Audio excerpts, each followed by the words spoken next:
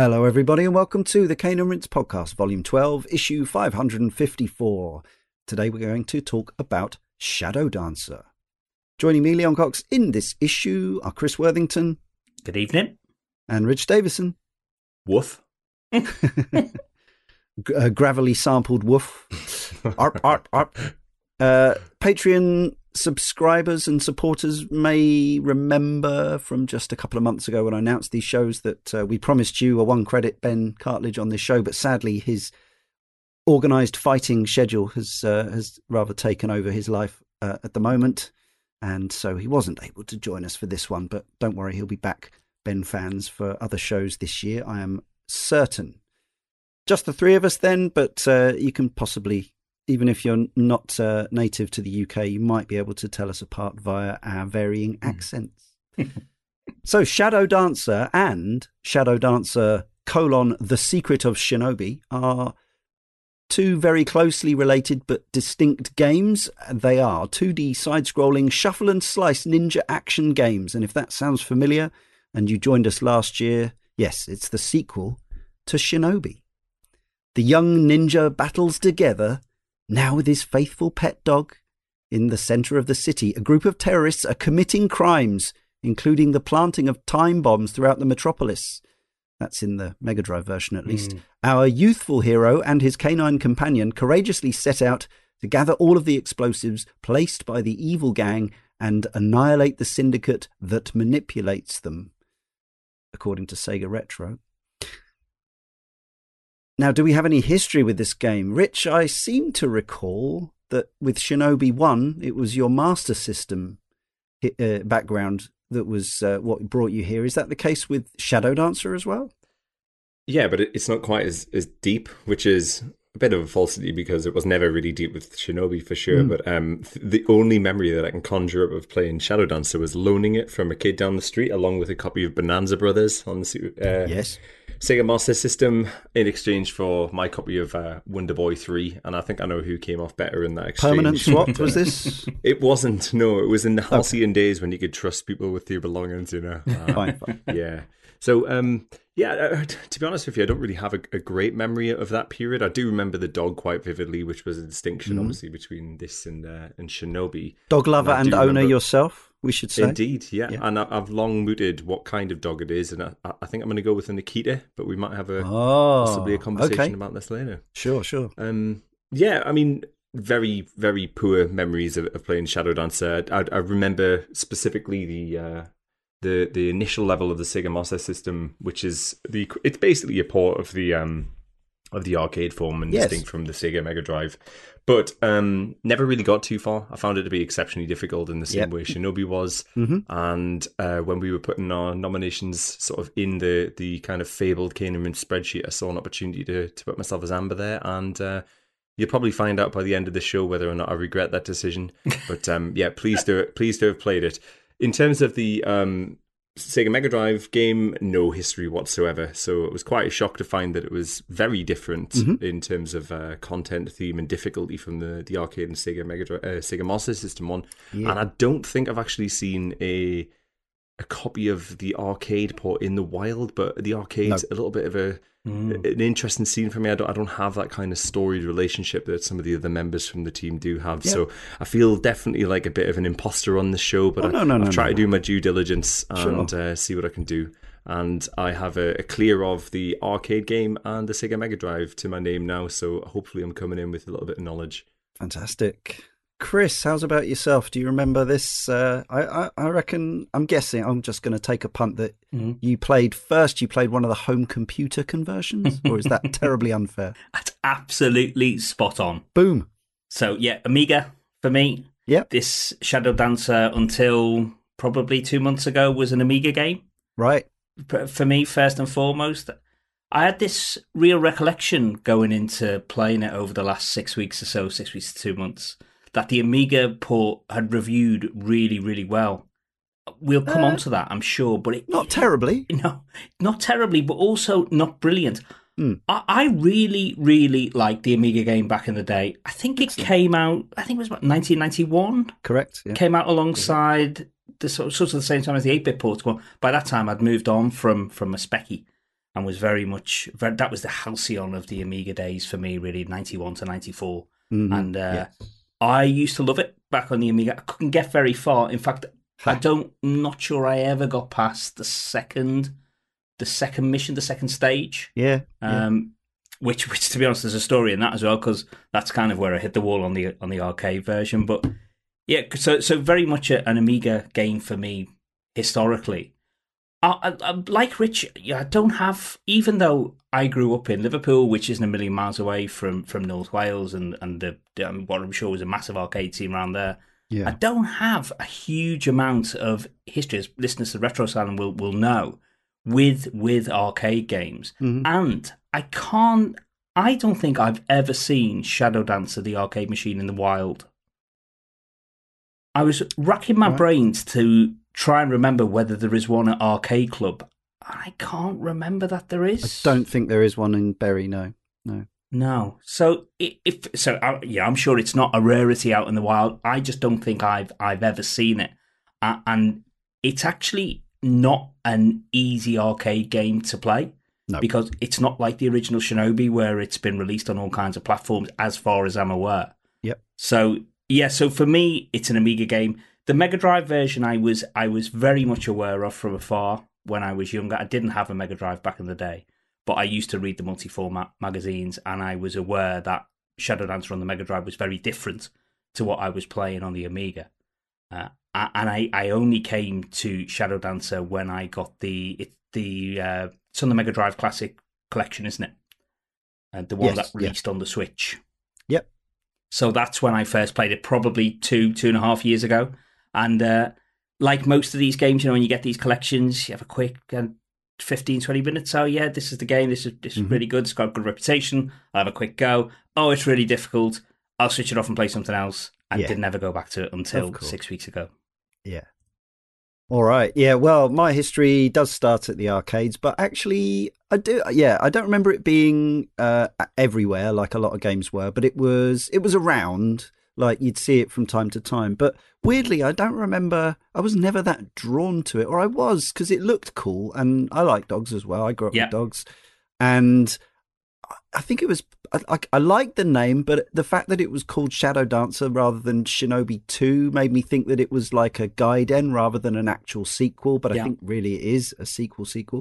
And I remember trying to play it at least once and, just finding it really difficult, not really understanding the dog mechanic or how you were supposed to use it. One-hit deaths, which is something we'll talk about, of course, in this show. And I probably ran my credit out pretty fast and kind of never thought to go back to it. And then my next Shinobi experience would have been a game we're covering later this year on the podcast, which is the first exclusive Mega Drive one, the Super Shinobi or Revenge of Shinobi. Yeah. And that one I loved straight away. And you got a health bar and you could take quite a few hits before you lost a life. And it was tough but challenging, and it felt a bit fairer, and I wasn't throwing in 30p a time. So I kind of, and at that point, like, I knew Shadow Dancer was available on the Amiga and it wasn't meant to be a terrible port. I knew there was this Mega Drive version. I wasn't really conscious of how different it was.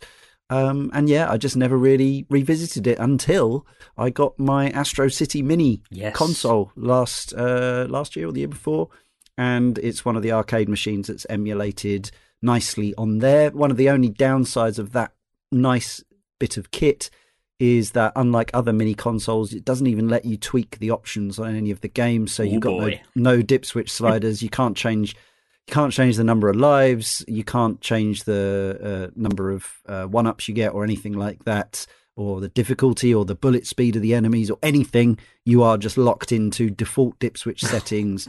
And you do have save states, though, mercifully. Otherwise, we probably wouldn't be here today. But I watched a 1-credit playthrough of this over the last couple of days, and it is entirely possible to do it. So sure. It's not broken. It's not a game that is categorically unfair and you cannot beat it, because you can. It is provable, but it's just extraordinarily exacting. And you have to know exactly what's coming and learn by failing and persist, and have great hand-eye coordination, motor skills and reactions to kind of get the most out of it. But But yeah, you can find videos that make this game look very fair and easy indeed. So yeah, and the Mega Drive version, as I say, I think because I was a little bit put off the arcade version and I hadn't quite clocked that the Mega Drive version was one of those games where they'd effectively made a consumer version for the home quite different. I never got around to getting it, so stuck with Super Shinobi and Shinobi 3.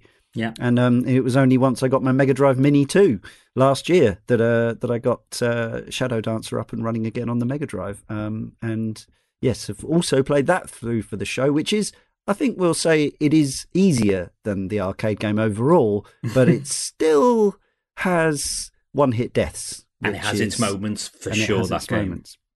So what we're going to do in this show is we're kind of going to go through them both together and talk about the differences as we go rather than one game and then the other. It seemed to make sense to me. Yeah. The developer of both is obviously Sega. Different teams, though, within. The arcade machine was directed by Motoshige Hokiyama, who, wherever I look, has a CV that is different and not complete. But it seems that maybe he worked on Scramble Spirits just before this, or this was his first game. Uncertain. He went on to work on things like some of the 8-bit Sonic games like Sonic the Hedgehog Triple Trouble and Sonic Drift 2, things like that. Beyond that, I don't know. The CV goes quiet after about 2003 when he directed Super Monkey Ball Jr. and nothing since as far as I can see. Keisuke Tsukahara returns as the composer from Shinobi. The Mega Drive game was designed by Tomohiro Kondo, credited as Mu, and has an interesting CV, but includes titles such as Radmobile, which is also on the Astro City Mini, which was a cool racer, which was famously the first appearance of Sonic the Hedgehog in a Sega game as a little ornament dangling from your rear view mirror on the car, and asked you to use extra buttons to switch on lights and windscreen wipers and things like that. It was good fun. And he was also the director on Panzer Dragoon Zwei, which is one of my all-time epic shelf favourite games. So I have a lot to thank him for. Also on the art of the Mega Drive version, the legendary Rieko Kodama, aka Phoenix Rie, was heavily involved and of course, sadly, I don't know if we've had cause to RIP her on this show before, because we learned latterly, it was towards the end of the year, that the gaming world learned that she passed away. It was actually on the credits of the Mega Drive Mini 2. But it turns out she died somewhat earlier in the year, and it had been kept quiet or hadn't been made public for whatever reason. The arcade system was a System 18 board for Sega, which is the same as Golden Axe. See our Golden Axe show, but also some others, including things like Alien Storm. I couldn't actually find out what megabit the Mega Drive cartridge is, but I'm guessing it's 8, based on the content of the game and the time of which the game was released. I think there's too much in there for it to be a 4 megabit game and not enough for it to be more, but I'll happily be corrected. Yeah, look, it has the look and feel of an early 90s 8 megabit game to me. Yeah.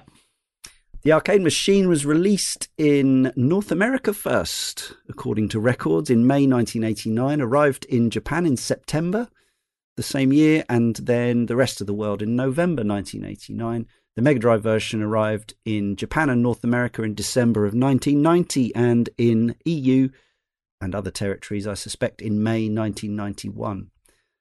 That Master System port that Rich mentioned was released in June 91, exclusively in Europe and Brazil. Yeah. So no Japan or US release for this popular American and Japanese Shinobi game.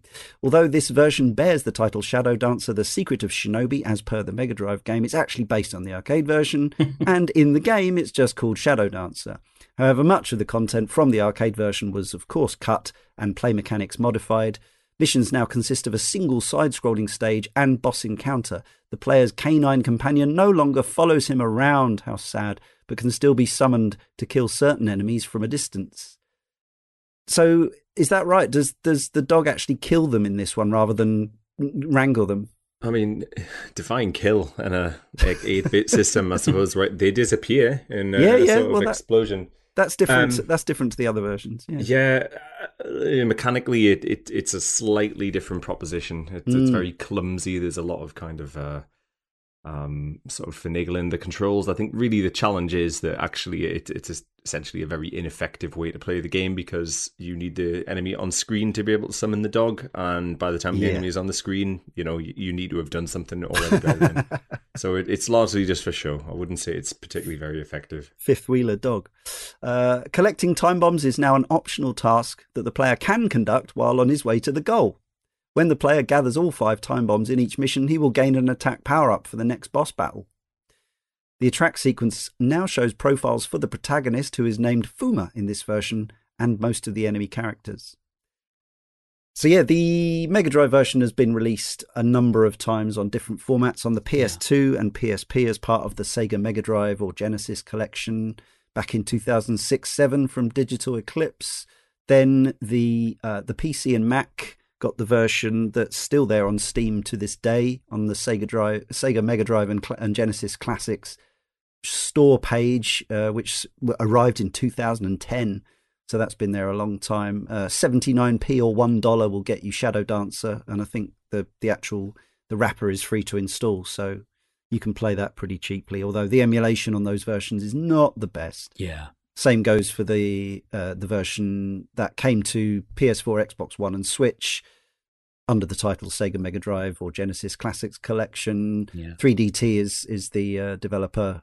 That arrived in 2018. Loads of people have this because it's bristling with titles and often very cheap. And it is, it's a cool compilation, but the emulation is not elite tier. No, it's basically very bog standard. I think there's some input latency, some audio latency, and the visuals aren't perfect. But if that's what you've got and you just want to see the game, then it'll do you. Yeah. The arcade version got its first re-release, as I say, on the Astro City Mini, which arrived in 2020 or 2021, depending on where you were. And that Mega Drive Mini 2 Mega Drive version, which was curated beautifully by M2 and is a wonderful little bit of kit that I can't recommend highly enough, arrived in 2022. Features some Mega CD games and all kinds of niche goodies as well. It's a really cool little device.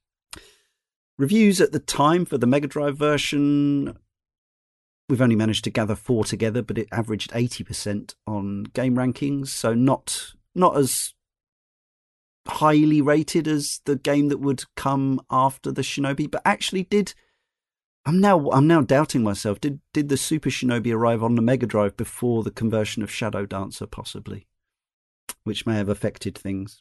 I'm not sure it did. So the Revenge of Shinobi was 1989, wasn't it? That was just after the launch of the Mega Drive. Yeah. And then we had Shadow Dancer in 1991. So it was December 1990 in Japan, Shadow Dancer. So yeah, so that is after the first. That is after the Super Shinobi came out, I think. It was definitely the second Shinobi game to appear on the Mega Drive. Yeah, right. So yeah, that's interesting into itself. Yeah. In 2010, Retro Gamer magazine declared the arcade game to be inferior to the Sega Mega Drive 1990 game. Let down by surprisingly stodgy controls, uninspired level design, and a really frustrating difficulty level, according to Wikipedia. The Steam user reviews for that $1 purchase are positive, from 18. A massive 18 people who have rated the Shadow Dancer Mega Drive game on there. It's incredible, actually, how little attention Shadow Dancer seems to have had over the years. Yeah. I mean, given it's not a huge departure from the first game in terms of mechanics, it just seems to have been almost the forgotten sibling of the first Shinobi game. I completely agree. And the sort of the lack of listener correspondence and forum correspondence we got for this show suggests it's a bit of the response is a bit tumbleweedy. With gratitude to the Mr. Ixolite who has solitary contributor. Yeah, it's a difficult proposition though. I mean, coming back and giving a review or some feedback on a game that is as exceptionally difficult as this one is, I mean, you'd have to really dedicate yourself to try and sort of squeeze a little bit of insight as to the fundamental differences between it and its predecessor and some of the perhaps more prolific games that came after it.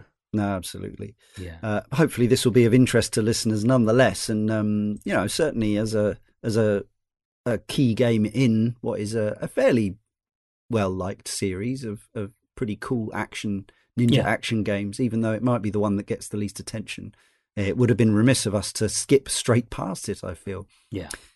The plot goes in 1997, at least I think this is the Mega Drive plot. They are subtly different. In 1997, which was the future then, of course. Far-flung future. Yeah, scary, dark future times. An evil group called Union Lizard, terrifying, has taken over New York City, turning most of the city into ruins. The few citizens who survived Union Lizard's onslaught of chaos are now kept prisoners by its members.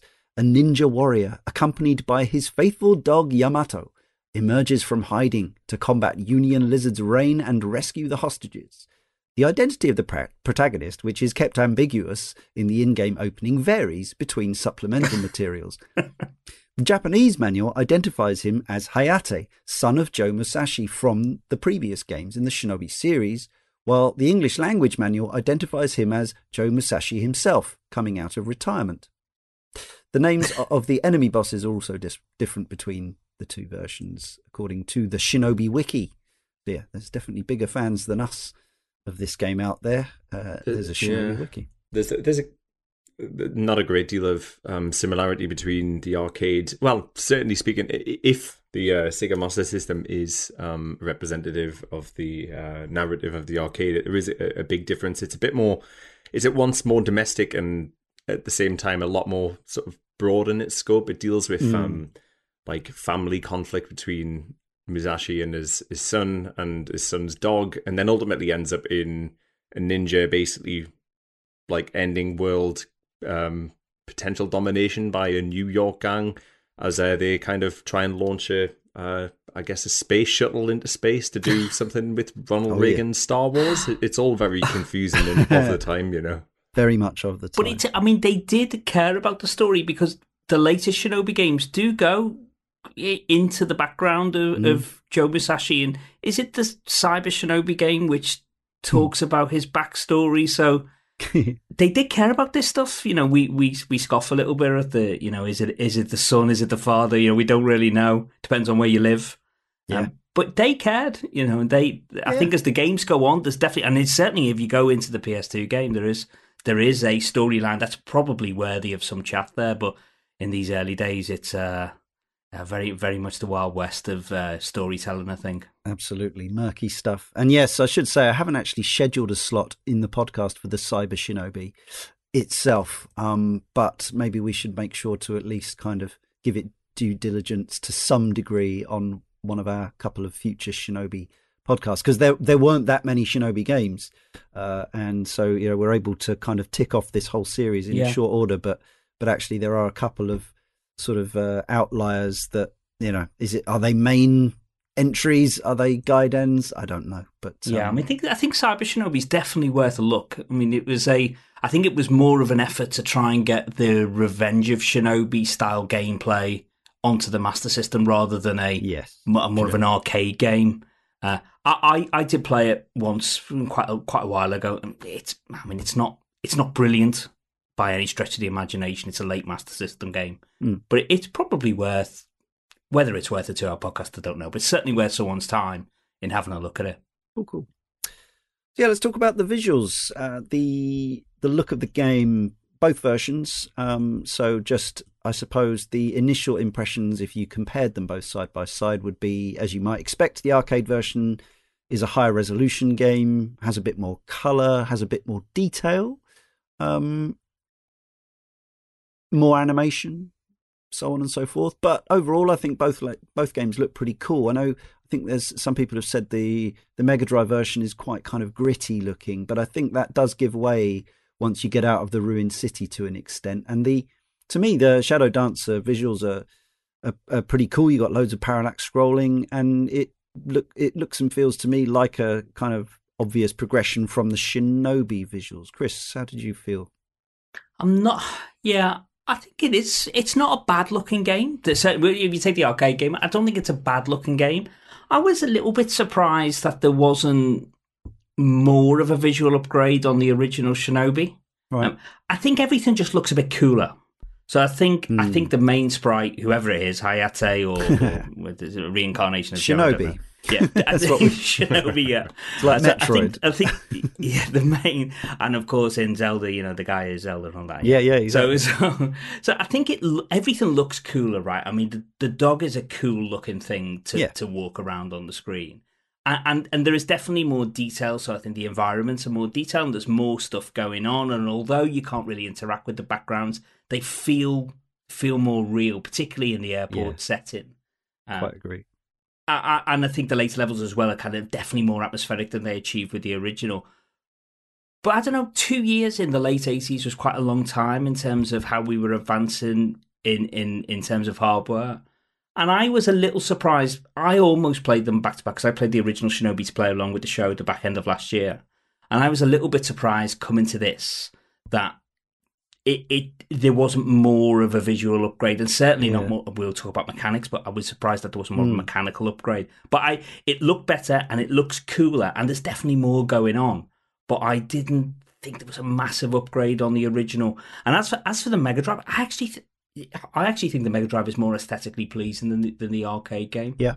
I prefer the art style, and although there are fewer colours and there are probably are fewer frames of animation, there's just something about the Mega Drive game which I just think appeals more. And this may be something to do with the fact that I have a main cab at home and I have an original 1992 CRT monitor in there that is it will die any day now. Oh no! So Sometimes. Every time I switch it on, I think this monitor's going to pop, and one day very soon it will. So I think I've probably had a lesser experience on the visuals, and that may explain why I prefer the Mega Drive's visuals, especially in that first level when you do have the burning city where you have geezers popping up from the ground and whatnot. And we'll talk more about how that evolves as the game goes on. But dramatic stuff. Yeah, I mean, it looks, the arcade game certainly looks cool. I just don't think I was expecting more of a visual upgrade on the original. I think at this point, especially with the 2D boards, Sega was very much iterating bit by bit, weren't they? Yeah. So Shinobi was a System 16 game. This is there were System 16B games, no System 17 games, and then straight onto System 18. So this is kind of two, I guess, relatively minor iterations on the original board, and it's only 2 years, I suppose, which is that long enough to see it's not like a generational leap in you'd expect, but I mean they certainly are. I think it looks better. I know a lot of people would say that generally overall Shinobi is the preferred game, but there's definitely, I mean, the presence of the dog in itself, I think adds a coolness to Shadow Dancer. Yep. I don't really have much to advance on what Chris has just said. I think it is a very attractive game. There's some really impressive depth, and it's a nice kind of virtual tour of what I guess New York would have to offer in the arcade in particular, as you cut about through what I guess is probably JFK, then moving on to a dock, I suppose, The Mega Drive version, I have a bit of a problem with it, to be honest with you, because the quality of at least in my opinion, the quality of the visuals sort of declines as the game goes along. Yeah. And I actually think it's at its strongest in the first level, but I do think that actually it feels very, very reminiscent of Super Contra and what's going on in that first level as well, with all of the kind of volcanic stroke kind of fire geysers coming off the ground. So I was put in mind of a game that I would much rather play than this one, which I don't necessarily think is a particularly very desirable outcome for what we've got there. I don't know if anybody else kind of felt that similarity in the same way I did. Yeah. No, I think I did. It hadn't occurred. The Contra comparison hadn't occurred to me. So especially the Mega Drive Contra. Yeah. Indeed, yeah. But I mean, it's another one of those situations as well. I think the thing that's missing for me is some of the oddity that occurs in the original Shinobi, with the kind of Andy Warhol, Marilyn Monroe. You've got a lot of kind of like, I don't want to say Easter egg, because I think that's quite a strong kind of connotation for what it is there. But there's less kind of showing off of kind of like a personal effect that you would have. And I think it's not weaker for it, but it's just a slightly different kind of, bit less character, but aesthetic. They've gone for a more there's a representational dissonance about Shinobi, view. That kind of it rips you out, and you're kind of taken into a position where you want to do that. But it isn't without it. I mean, the Mega Drive version, when you're going through the is it the docks, and you've got the like 50 Ferrari F40, you know, and you're like, bloody hell, that's an exceptional amount of money that's been like wasted on the bottom of that level there. But it's quite novel. I just think that it almost looks too reminiscent of things that are perhaps better than well, this is a very subjective take, but it looks like it takes sort of inspiration from things that I think are slightly better presented than what it is. Maybe the enemies. I think we said some of them looked a bit goofy in Shinobi 1. Quite. And they've gone for something a bit more 80s action movie, samurai cop stuff. That and our protagonist as well. That white gi feels very kind of I don't know, like Power Rangers style almost. You know that that type of like representation of a ninja that isn't necessarily the same. It feels very kind of cartoony by comparison to what you might want to see there. It's just a personal preference, of course, but I did find myself, like, as much as I admired it, I found that there's lots to kind of pull away from there. See, I think it looks. I mean, the character itself, I think he looks infinitely cooler than the original Joe. Is it Musashi? Musashi. Yeah, I mean, Joe Musashi kind of did turn up, didn't he? Like a young rookie cop out of school with dressing up as a ninja without his, you know, and he'd forgotten his mask. Whereas, I think Hayate looks more like a ninja and therefore feels more like a ninja to play. Although there's still definite queries about how he goes about his business. But, I think what Richard's just said is spot on though about the Mega Drive version. They whether they didn't put as much love and attention into the later levels as the certainly the first one, I don't know, or whether they were just limited on ideas. But certainly as the game goes on, and then it culminates in the final kind of gauntlet stage where you go from room to room, which literally has no imagination. Yeah. Whereas in the arcade game, and sometimes I wonder why, if you were an artist working on an arcade game like this, so few people will have seen those later levels that sometimes you wonder why they even bother to try and put any kind of love and attention into the later levels. But I don't feel like that with Shadow Dancer. In fact, my favourite level, in terms of the way it looks, comes towards the end of the game. Whereas in the arcade game, they do. I mean, they do get dull. Front loading the visual appeal in arcade games, absolutely, definitely a thing. Video games as a whole, for sure, I'm sure it's something we've talked about over the decade plus we've been doing this show about. Some games very clearly being front loaded with the most spectacular stuff, but it made more sense than ever in a video arcade, definitely. Especially in a game that could potentially rip all 3 lives off you in the space of about 30 seconds. You know, make sure you got that big jumbo jet in there and the dog doing its thing and everything looks cool, because that's possibly the only way we're going to motivate people to battle through the really exacting gauntlet that is this game. And they could have made this game easier. I know I'm already jumping into gameplay here, but even the game that Shinobi 1 was essentially a clone of, Namco's Rolling Thunder, even Rolling Thunder let you have 2 hits, unless I think maybe if you were hit full on by a bullet.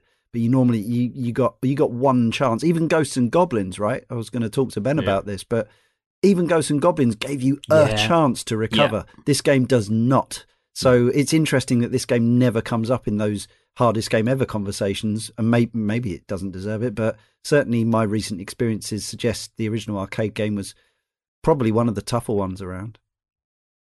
Yeah. There was an odd, again, not to cut into gameplay, while you can't take much damage, you can collide with enemies, which I find to be slightly odd, true. As a decision, and the kind of knockback that you would get from there. There's quite a lot of speed runs, and certainly tool-assisted speed runs, where they take good advantage of this particular thing just to kind of waste time and demonstrate what the tech can do. Yeah. And the key difference with this game, and I think what makes it, what sets it apart difficulty-wise from the likes of Ghosts and Goblins, is nothing's random. You can, if you devoted the time, and nowadays if you use save states at the start of every stage and learn the stages, you if you put in enough time, and it would have been interesting to get Ben's view of this, and I know he touched upon this in the original Shinobi, which is exactly the same. If you put in enough time, you literally could play this game with your eyes closed. if you memorized exactly what each of the baddies you could probably was going play to it by do. sound, in fact. Yeah. Absolutely, you could. If you can cut through the cacophony, which not the move to You'd type have of sound to. at the minute, but good grief, like Well, no, that's the perfect segue. What's your take on that? What's this cacophony yeah, I to mean, which you it is refer? just wild. Like the dog constantly barking, the compression of the Yeah. digitized stuff. Oh, yeah. It's Nimpo speech. It's just, I don't know. The thing that I didn't really get around to in the arcade is looking to see if there's any way to do anything with the sound mixing. But if that's all you've got, that is a bold choice in terms of doing something. But the impression, Bear in mind, you were playing this in the arcade as well, so it was utter chaos. yeah, indeed, it was surrounded by everything else, and it does. Yeah. The place that I've landed on this is actually, I don't think it does anything particularly memorable, if you like, but it definitely would add to like an arcade kind of aesthetic, like in like a soundscape. Yeah, 100%. It's the exact kind of thing that you would expect to come out of that. Yeah, the crispy highs, the crunchy lows, the garbled speech, which is garbled in the arcade machine, which wasn't always the case, and therefore even more garbled on the Mega Drive, which was famous for scratchy samples. But yeah, the Ninpo magic sample on the arcade game is hilarious. I have no idea what he's saying. I looked it up, Absolutely. actually. I tried to Google it because I was going to do as Rich did, as Woof thing. I was going to come out with one of those Nimpo that sort of thing. sayings, and I couldn't even find it online as to what he nobody actually knows. says. Nobody knows. It's also in the Sega Master System version, and goodness knows how much of the memory It is, occupied there, but Wow. it's even more woeful. Good job. Yeah. Yeah, I think a few Master System games supported some sampled speech, didn't they? It wasn't totally out of the question, but yeah, as you say, it would have taken up valuable chip space. Yeah, the music, has a funky flow to it as per the first game, but I wouldn't say like we all came away from replaying Shinobi with Wham in our heads. Still, like months later, I still go back and listen to that song. And the music for both games is different, and they both play to the strengths of the sound chips of the host hardware. So the Mega Drive version sounds unmistakably like a Mega Drive. Yeah, there's certainly some sounds in both which very much evoke the versions of Golden Axe. I think the text kind of just recognizable from certain sound palettes. It's got the usual kind of cool oriental feeling stuff, funky bass stuff, not too much Ninja Turtles style gank in this one, but yeah, none of the tunes, like, they're all fun to bop along to and play the level, but I haven't come away kind of with too many of them in my head. So has anyone got an earworm out of Shadow Dancer? No, I prefer the Genesis. The Genesis. Oh my God, I've moved over to America. I prefer represent the Mega about half our Drive. listenership. So. I prefer the Mega Drive / Genesis soundtrack. Just personal taste, but I wouldn't say. I'm trying to recall now a tune to hum along, and I couldn't. I think it's pretty nondescript. It certainly doesn't have the character that the music had of the first game. That kind of beach cool jazz vibe that the original gives off. Ninja jazz funk. Unlike Shadow Dancer, where I could come away with a favourite, I can probably give you something that I dislike. And there's a level in the Mega Drive version where you enter the cave, and it is just whatever the Mega Drive equivalent of just one long bass slap solo, and it's hard on the ears. It's dissonant. I think the thing that I came away with is, while I don't enjoy the music, like, it has a funk about it. What I do admire about it, however, is that it wants to get itself in. It wants to get as much of the thing that it's showcasing in as quickly as possible. So it doesn't. Unlike Shinobi, which, if it's cribbing from Wham as an example, it's basically trying to represent like whatever the structure of a pop song is. This is just trying to get a chorus and then a bridge in as quickly as you humanly can as part of it. And I was like, yeah, I can see why you might want to do this if you're a sound designer. You want to try and showcase what you've got and get your kind of stuff in as quickly as possible.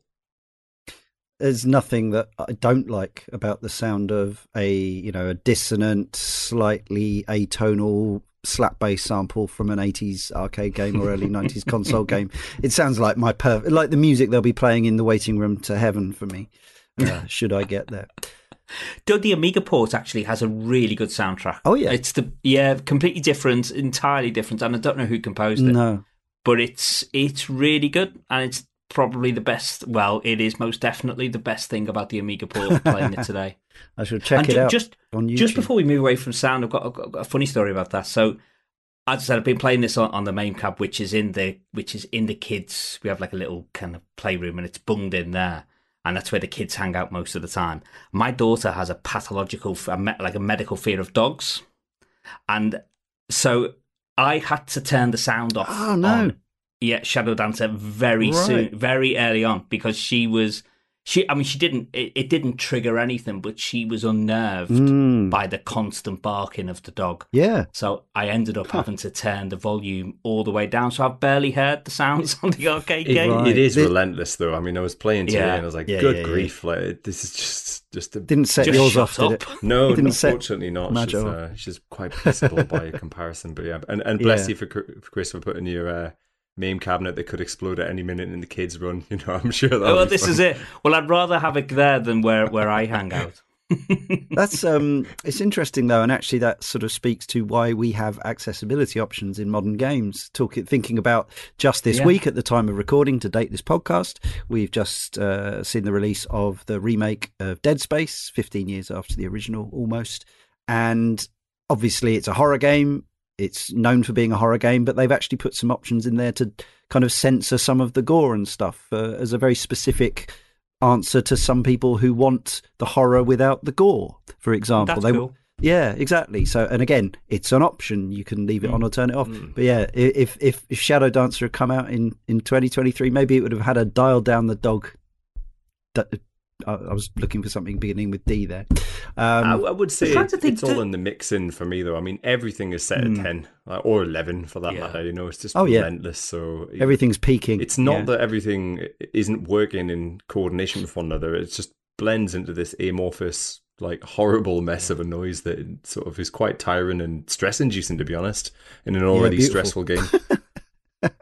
Yeah, I don't remember the sound of the dog being as invasive in the Mega Drive version. No. I think it's slightly lower in the mix, slightly less frequent, maybe, and possibly. Obviously, it's a sampled dog in the arcade machine. I'm not sure whether it's a synthesized version of a dog in the Mega Drive version because it doesn't scratch in the same way as the speech samples do. So I'm wondering if it's actually they've kind of emulated the sound of a dog using Mega Drive sounds, as would often be the case. Interesting stuff. More dog chat momentarily, but let's hear from Mr. Ixolite. Thank you for posting to the forum. Mr. Ixolite says, seeing the plan for this year's extended Shinobi coverage on the podcast, I went down to my library to pick up a copy of Sega Mega Drive Classic Collection. I had no prior experience with the series and reasoned that I would initially approach it like an older Castlevania game and allow myself save states simply as semi-regular checkpoints.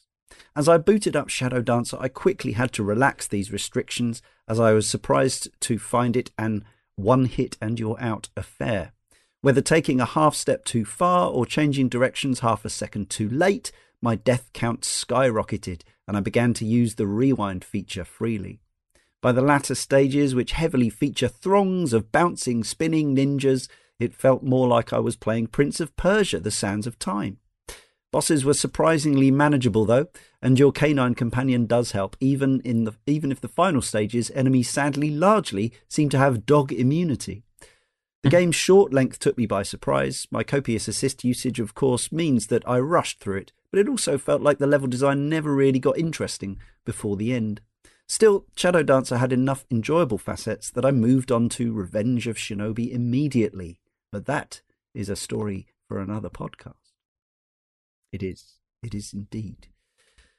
Yes, and that sounds similar to my experience. I try to, when I do play these games, and obviously have to beat them on a time limit, and I'm also conscious of other games I've got coming up on the show, so I can't necessarily spend a month getting good at every arcade game we cover, but I do want to see all the levels.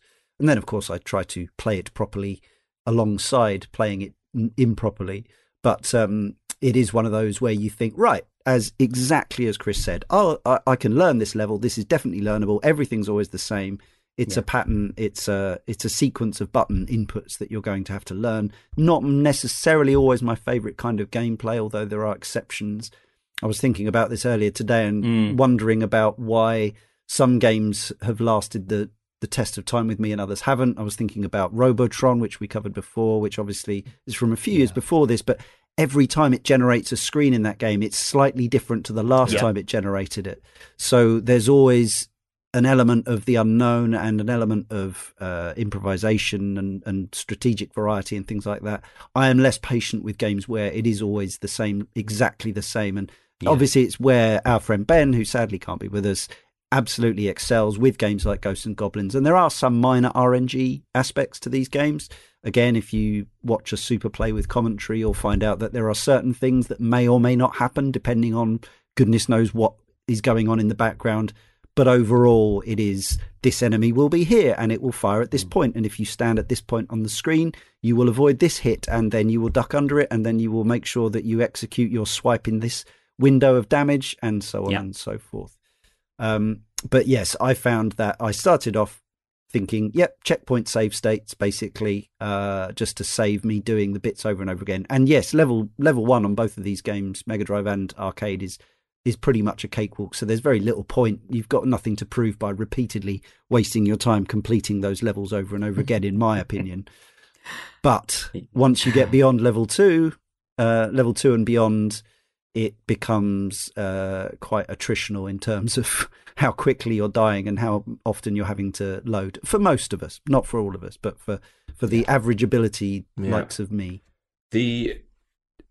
I find it a particularly unattractive kind of mechanic in a game, this whole concept of like rote memorization. And at my age, in my late 30s, I don't have the patience or physiologically, in some cases, the ability to do what it is that needs to be done. But what I would say is, I think there is, what I detected was a real nasty cynicism about the way that enemies were placed to almost exploit things that were done beforehand. And, I get it in an arcade sense. It's the reason why I played through the Japanese ROM rather than the European and the American one, on the rationale that it wasn't basically a kind of monetary thing just to try and pull people out. But I did find myself inching forward only to find that the next enemy was directly positioned in such a way that I was going to become a cropper of what was there. And you see it in some of the speed runs where you're looking at where the player opts to land and you think like they know exactly what's happening before that position wouldn't naturally occur to me based around what it is that's presented to me on screen. It's just not an especially attractive thing to view, but it's not that unsimilar to Shinobi in some cases. Those lot of levels were pretty much the same, so it seems to kind of follow that trend. Yeah, I think the main problem with it, and this is for me, it was exclusive to the arcade version, was you end up just getting so. I mean, if you do try and inverted commas play it properly, you end up getting so bored of the first couple of stages that. By the time when it really ramps up, and I think my war was the second stage boss, the train. That was the thing that really, it's a toughie. Yeah, I just could not get. Trying to throw you off the machine at that point, definitely. But then once you get into stage 3, I think then that's when it really does become unfair, and I think that is the designers saying, look, if you've been able to stay on the machine this long, and I could credit that reasonably quickly up to 3-1. Leaving aside the horrible train. But once it got to 3-1, I think the difficulty really then ramps up. And so you get so bored of playing those first couple of stages over and over again. And in the end, it kind of drove me to emulating it and save stating it. No, I think that, and again, like, fortunately, any way of playing these games in the modern world, unless you're absolutely determined to play off the original hardware or something, is going to afford you a certain amount of corners to be cut. And while we always acknowledge, like, obviously particularly talking about Ben and the intense rush and emotional high he gets and feeling of satisfaction achievement he gets from beating these games legit, for some of us, like, that isn't worth the boredom and the misery and the pain of getting there. He seems to exist in a place where he finds the the build up to getting there actually a kind of, a positive therapeutic exercise, but for many of us it just isn't that. However, we still enjoy the fundamentals of playing through an old arcade game. Yeah. So your mileage may vary, as we so and often I think say. there's an existential conversation to be had as well about, which is probably not one for this show, We'll about see. about the nature of arcade games, and Yeah. actually, are games like this fun when you have unlimited credits and you have the ability to save state? I mean, it I don't know. Does it take away the essence of just walking up to a machine, sticking your 10p in or your quarter or wherever it may be, and just seeing how far you can get, and not even thinking about seeing the end of it? Yeah. We play this, we finish it. We talk about the whole game. But sometimes I think these games weren't meant to be finished. They're meant to be. You walk up, you stick your 10p in, you have as much fun as you can have for as long as you can last, and then you walk on and you play something else. I think for the majority of players that's true, but I think they also were designed to cater for the hardcore, the expert, the super players, or the players with a mindset of determination and patience and those fine motor skills and hand-eye coordination ceilings that could achieve it.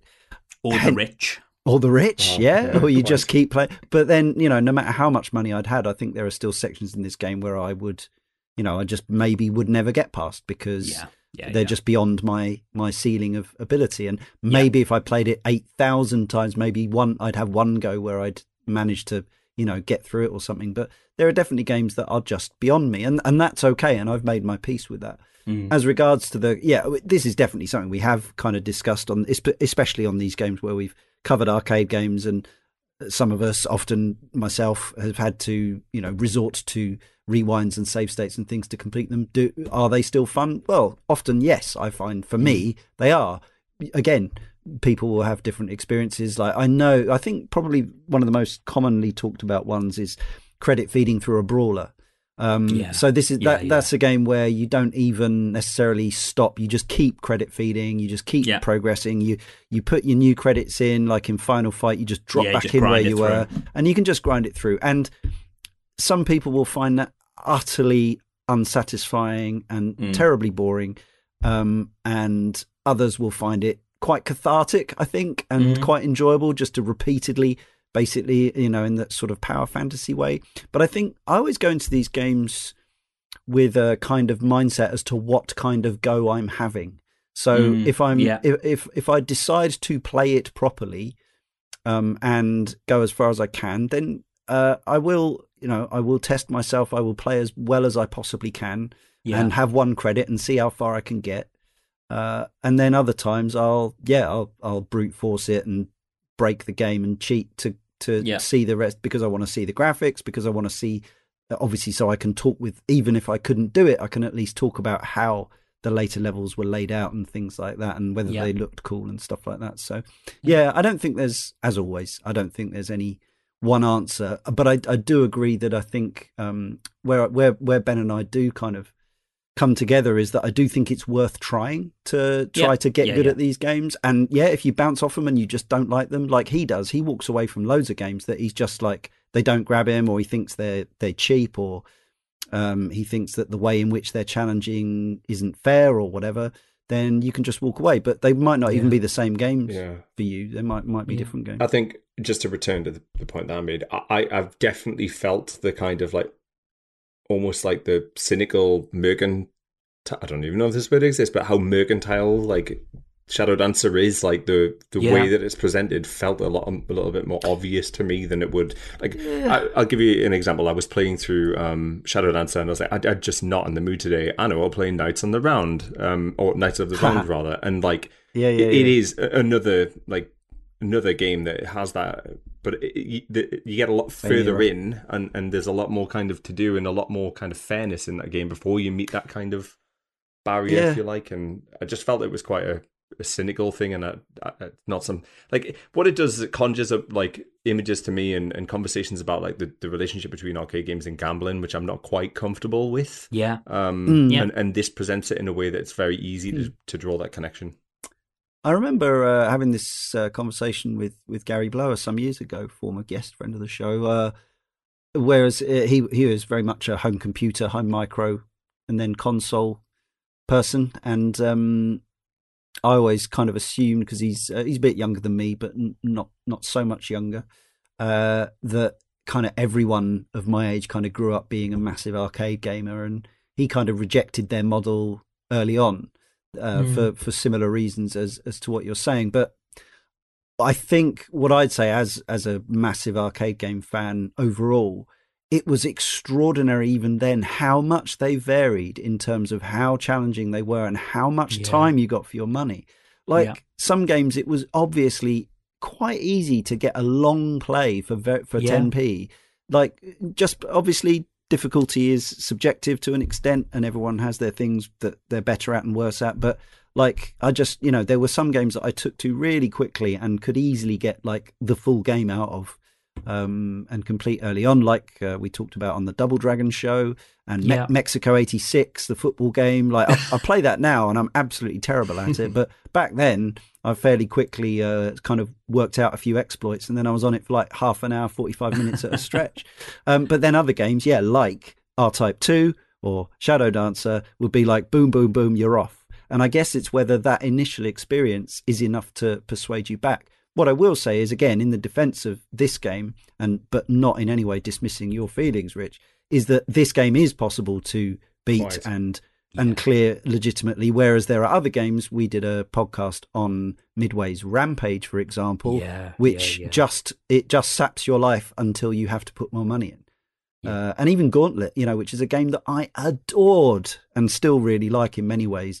Your life just constantly ticks down, and eventually it's horribly cynical Gauntlet, because it says, look, to carry on, you have to just put more money in. It's there is food, but it's not. But cynical. But it's not. It's So particularly Western, Japanese games, especially as you alluded to, in their original ROM forms, would by and large, especially if they were from one of the big respected companies, Konami or Sega, people like that, Capcom, they would allow the player to get good enough to beat the game legitimately. They wouldn't have a kind of a cheating frail state. However, they would often have, I think, in the same way as I think we were talking on the Kana Rinse Slack recently about the cynically added difficulty spikes in rental cartridge games in the early 90s, in The Lion King and things like that. And I think like there's a bridge, there's a jump in both. There's one in Double Dragon, and there's one in Golden Axe.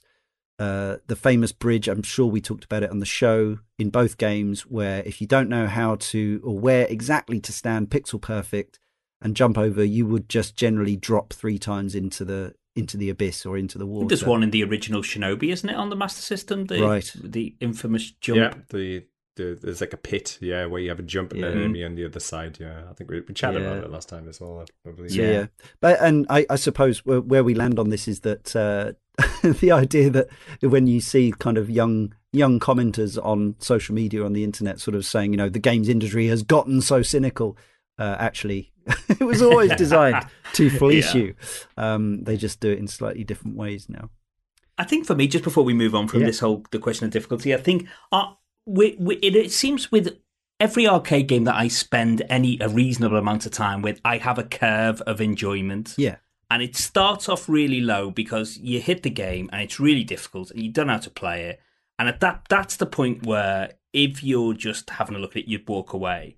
But if you kind of get over that initial hurdle, the enjoyment curve goes up and up and up to the point where you feel like you've got a reasonable grasp of the mechanics, you can play it up to a point, and it becomes quite addictive at that point. Mm-hmm. And at that point, I feel like, I can't wait to get back to it, because I know if I just play a little bit more, I know I can beat that boss, and I know I can beat that stage, and then I'll get one stage further.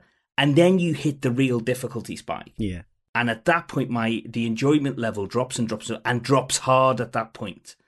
And that's the point where you think, Joe, what, I just can't. And in the end, I think with Shadow Dancer, the arcade version, I got to the point where it's going to be a long time before I fire it back up again.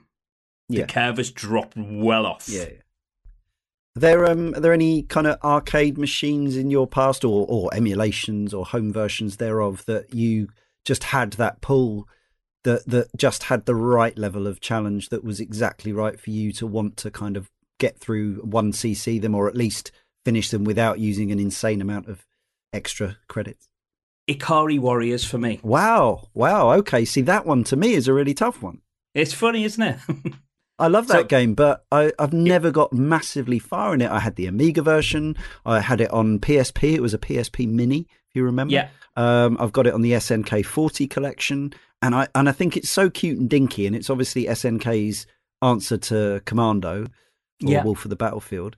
For those who don't know it, I'm sure it's on our big list. I would love to cover it someday, but one of the reasons I never have is because it's so flipping hard. But you got to the end, right? It's just something about the gameplay that just kept me going. There with you go. that. That's it. And whether it was because it does feel it's not always the same every time. There are slight differences, yes. And depending on the order in which you take out enemies, different things can happen. That's true. There's just enough, and what you were saying earlier is spot on. I think when there is even the slightest of variety, or you can control the variety, it's just enough there to keep you coming back. It's not the same experience every time. I'm sure we were all the same. You can clear these 3 stages. I mean, provided you're paying enough attention. Yeah. So easily, and it becomes that first 5 minutes of play just then becomes really boring. Well, that's with even Final Fight, which I'm not great at, and I can't get anywhere near a 1cc on that. No, not sure yet. It remains enjoyable after 30 something years because there is just that little bit of variety every time you play it. And with Ikari Warriors, just something about, and I really like those into the screen, shooters the likes of Commando. And there's something about Ikari Warriors that just kept me going back to it. Yeah, and that was the one. That's cool because I find that game much more manageable than the original Commando, which I find absolutely nails hard. Yeah, I much prefer Ikari Warriors. I've got a little further playing it recently on Capcom Arcade Stadium, but there's something. Ikari Warriors is just a little bit more sedate than. Although it's still very challenging, it's not quite as kind of manic as Commando. No, I agree. Maybe we'll cover those games someday.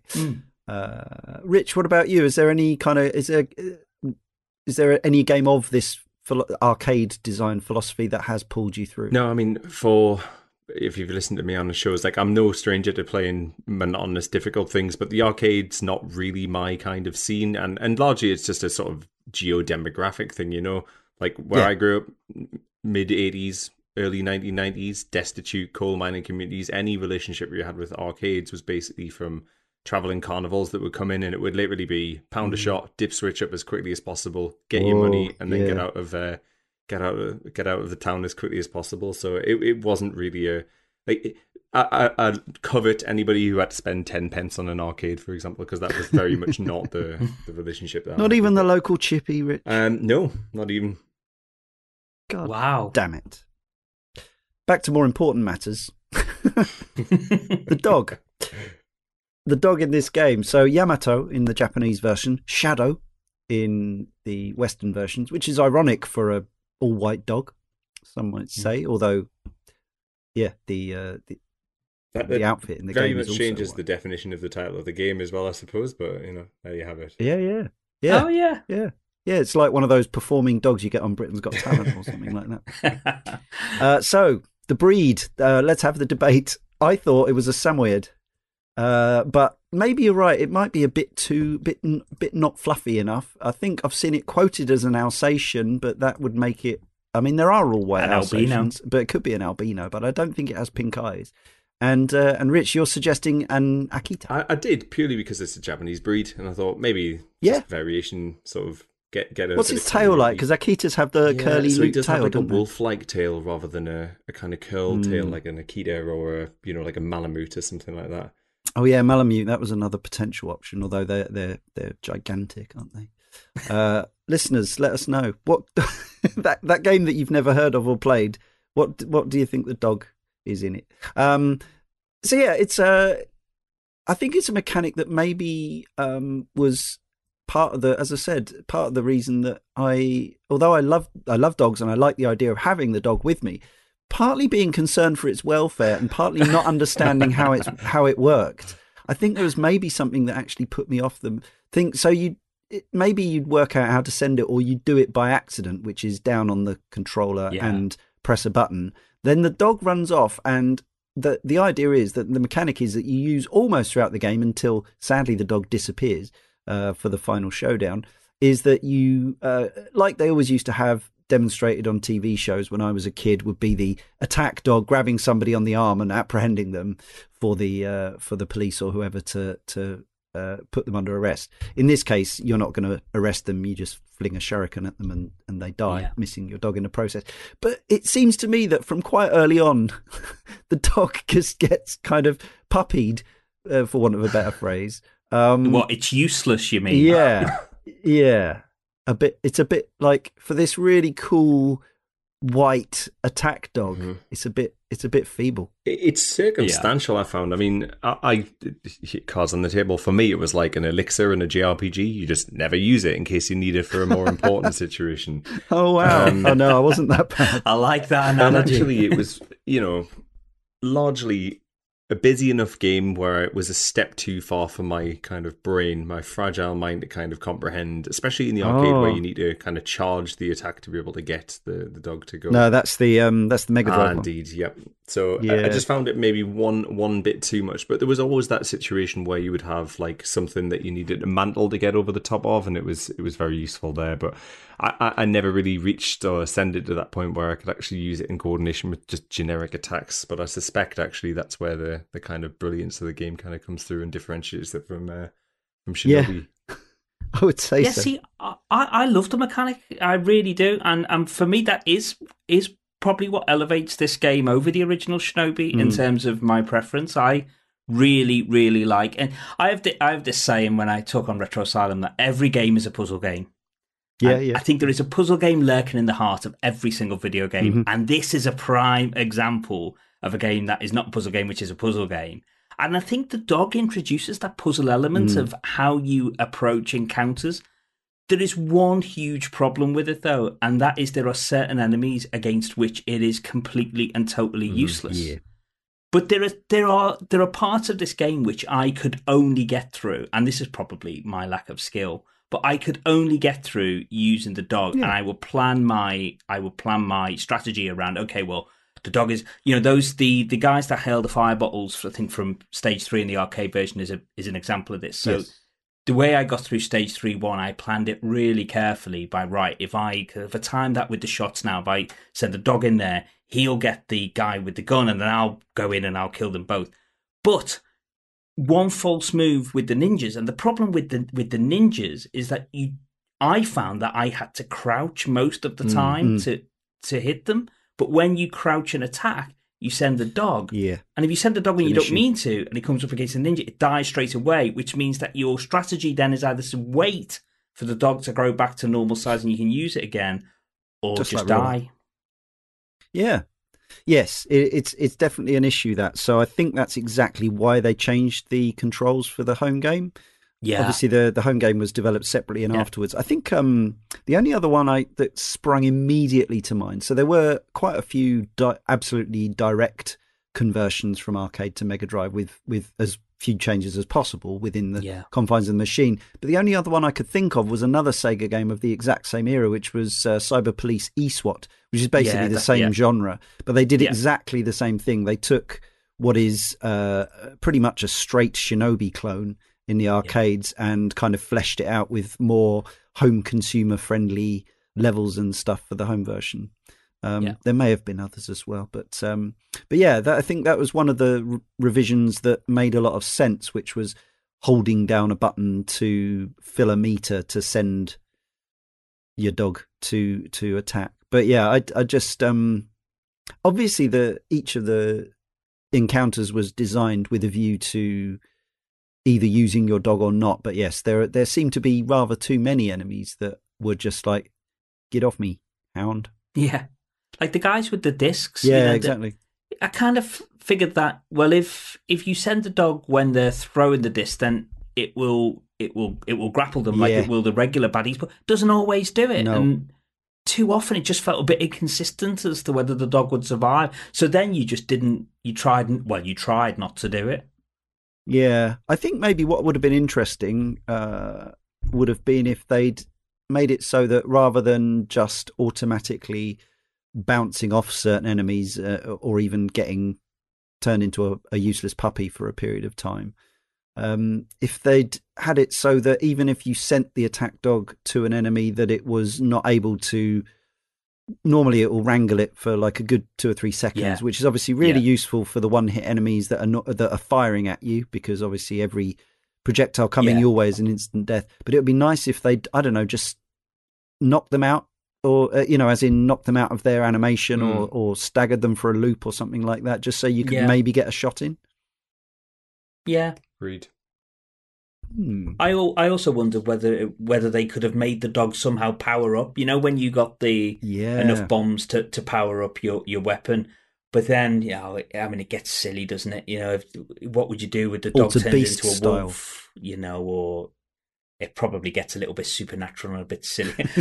Not that the game, really.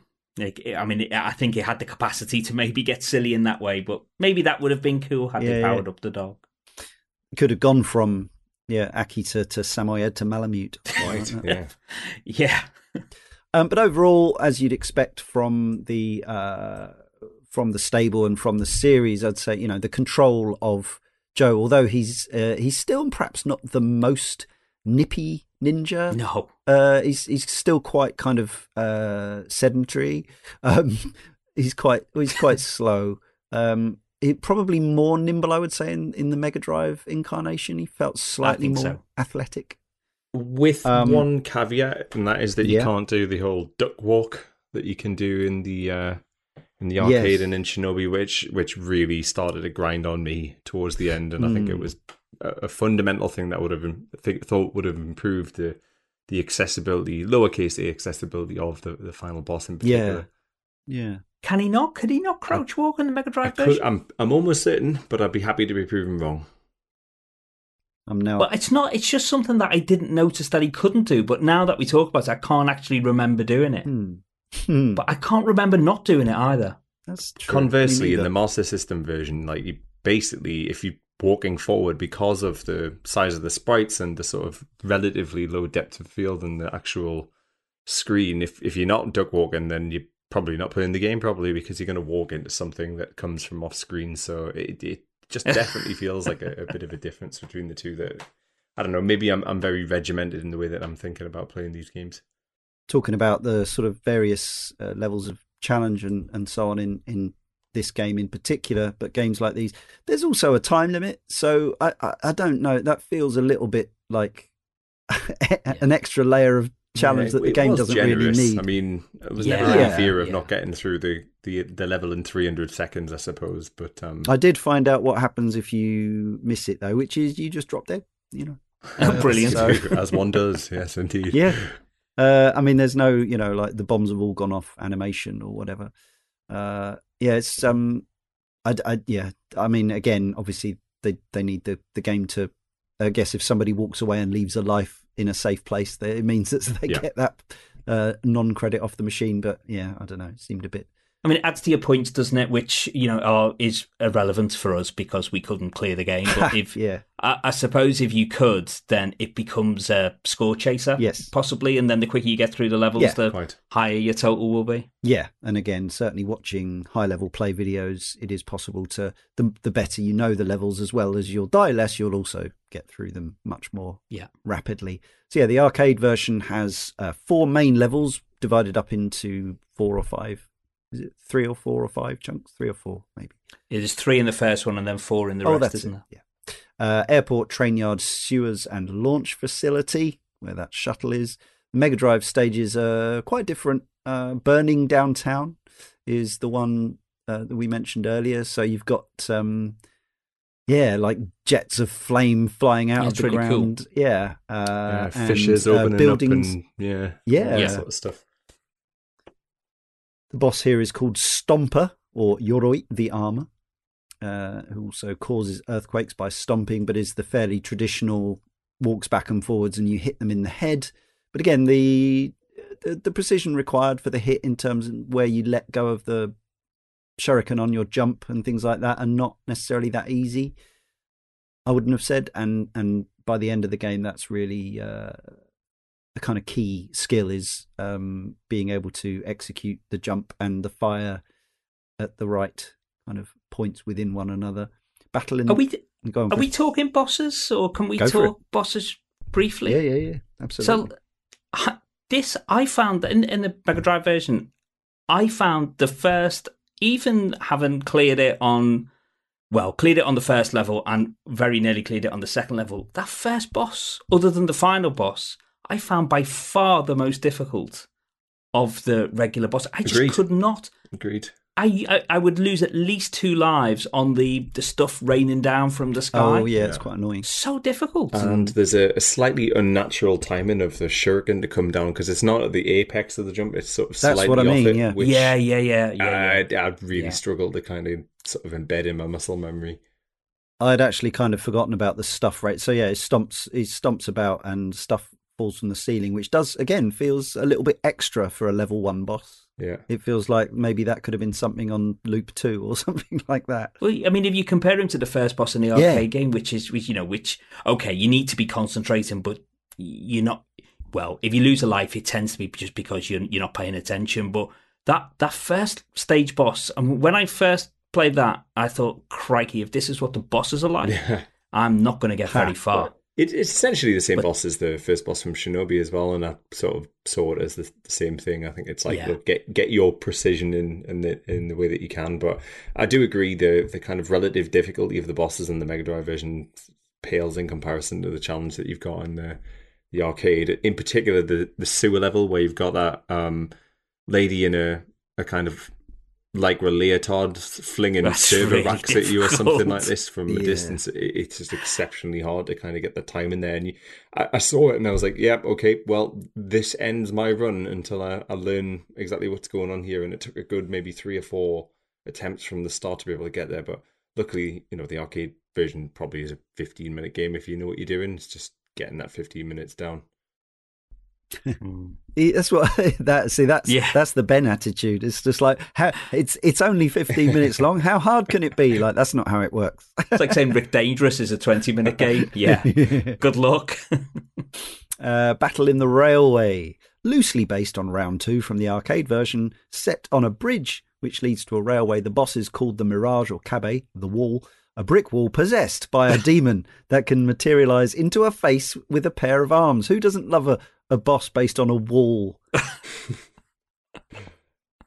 Brilliant. Makes me think of Haunted Castle again. It must be a Japanese thing. I mean, look, we did Shinobi last year. We had that wall of like manji characters. We played through Final Fantasy has a wall. Indeed, Nier has plenty of walls in there. I think that might be something that's kind of, maybe this Kabe thing is a legend, a story, a demon, one of their many myths and stuff that we don't know about. In which case, like flame wheels, indeed, which is the next boss. Indeed, yes. After the Statue of Liberty, which is round 3, set on a construction site, which leads to an elevator ride. A good old.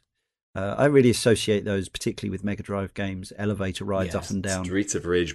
So this is without the satisfaction of being able to shoulder throw somebody off it, unfortunately. Yeah, every game should have that. Indeed. I don't care what the genre is. The boss... It's probably my favourite level in the Mega Drive game. That I really, really enjoyed it. Yeah, it's pretty cool. Spectacle and some nice sprite art and pixel art and all that kind of thing. The boss is called Blade, or Yaiba, the giant armour-clad woman, armed with rolling buzzsaws on both of her hands. Yeah, round 4, In the Darkness, loosely based on stage 4.1 from the arcade version, set inside a dark cave. Controversially, I might say, the boss is the Wheel of Fire, a Kuramabi, a flying spinning wheel with 3 fire-breathing faces. I definitely feel like we've seen lots of those in Japanese video games over the years, or variants thereof.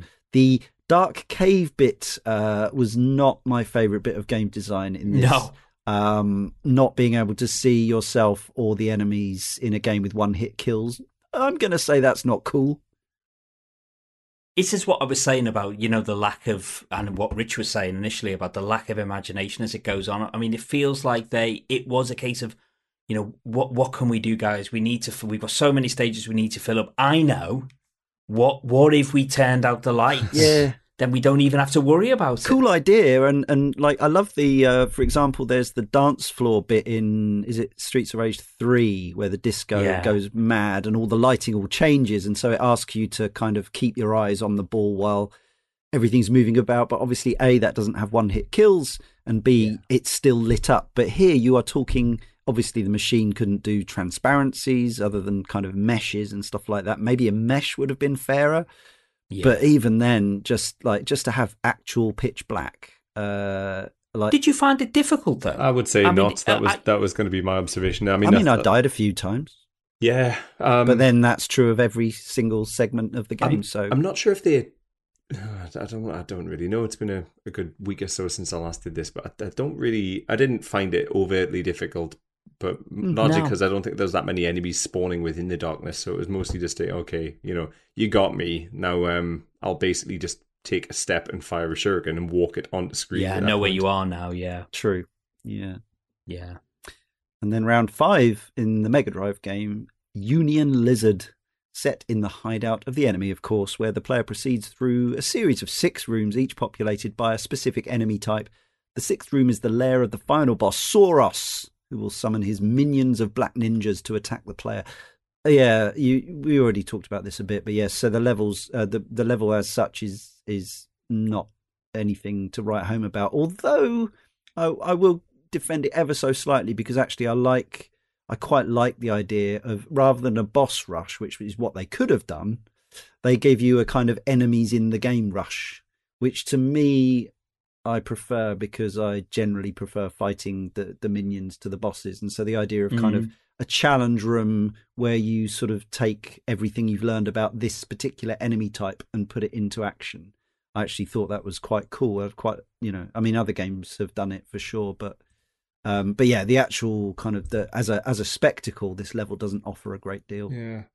And it's a bit of a distillation of this kind of like concept of like choreographing the level, because if you're not aggressive, or you know what's coming, or you know where to stand, so you can basically land an attack as somebody drops into the level and you don't knock them off the screen, you're just going to get absolutely overwhelmed very quickly, because the boss has area of effect attacks that you just can't negotiate around. So it was one of those situations where I have no qualms in admitting this. I just save scum my way through it, because I was like, absolutely not. Like, there's no way I'm going to be doing this for the next 100 hours trying to work out exactly how it's done. The gauntlet that precedes the final boss, I did find. I pretty much breezed through the Mega Drive. On level 1, I could pretty much breeze through the Mega Drive game, because I'd played the arcade game a lot before switching on the Mega Drive game. So, and although they are different and mechanically they feel different, the locomotion's different, I think there are definitely transferable skills. Yeah, I agree. And in terms of how you approach it. So I could get through to that final stage gauntlet, but those rooms with the ninjas were absolutely kicking my behind. But once there is a little cheat for them, and I told you guys in the Slack that there's a combination of button presses that you do twice on the startup screen, which means that you can practice any of the non-boss levels.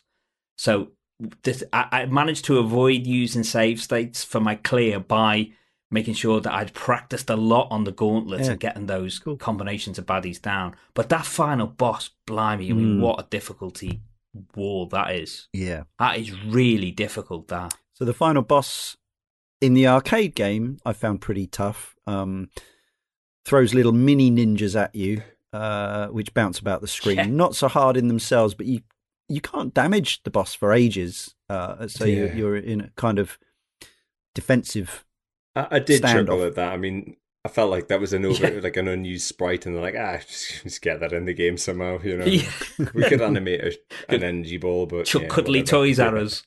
Little mini ninjas bouncing about. Well, she's there in her rainbow shield, and then once out, it becomes, I would say, a pretty exacting hitbox challenge, which is you're trying to bait her into swiping, and then you have to remember whether which animation means she's going to swipe up or down.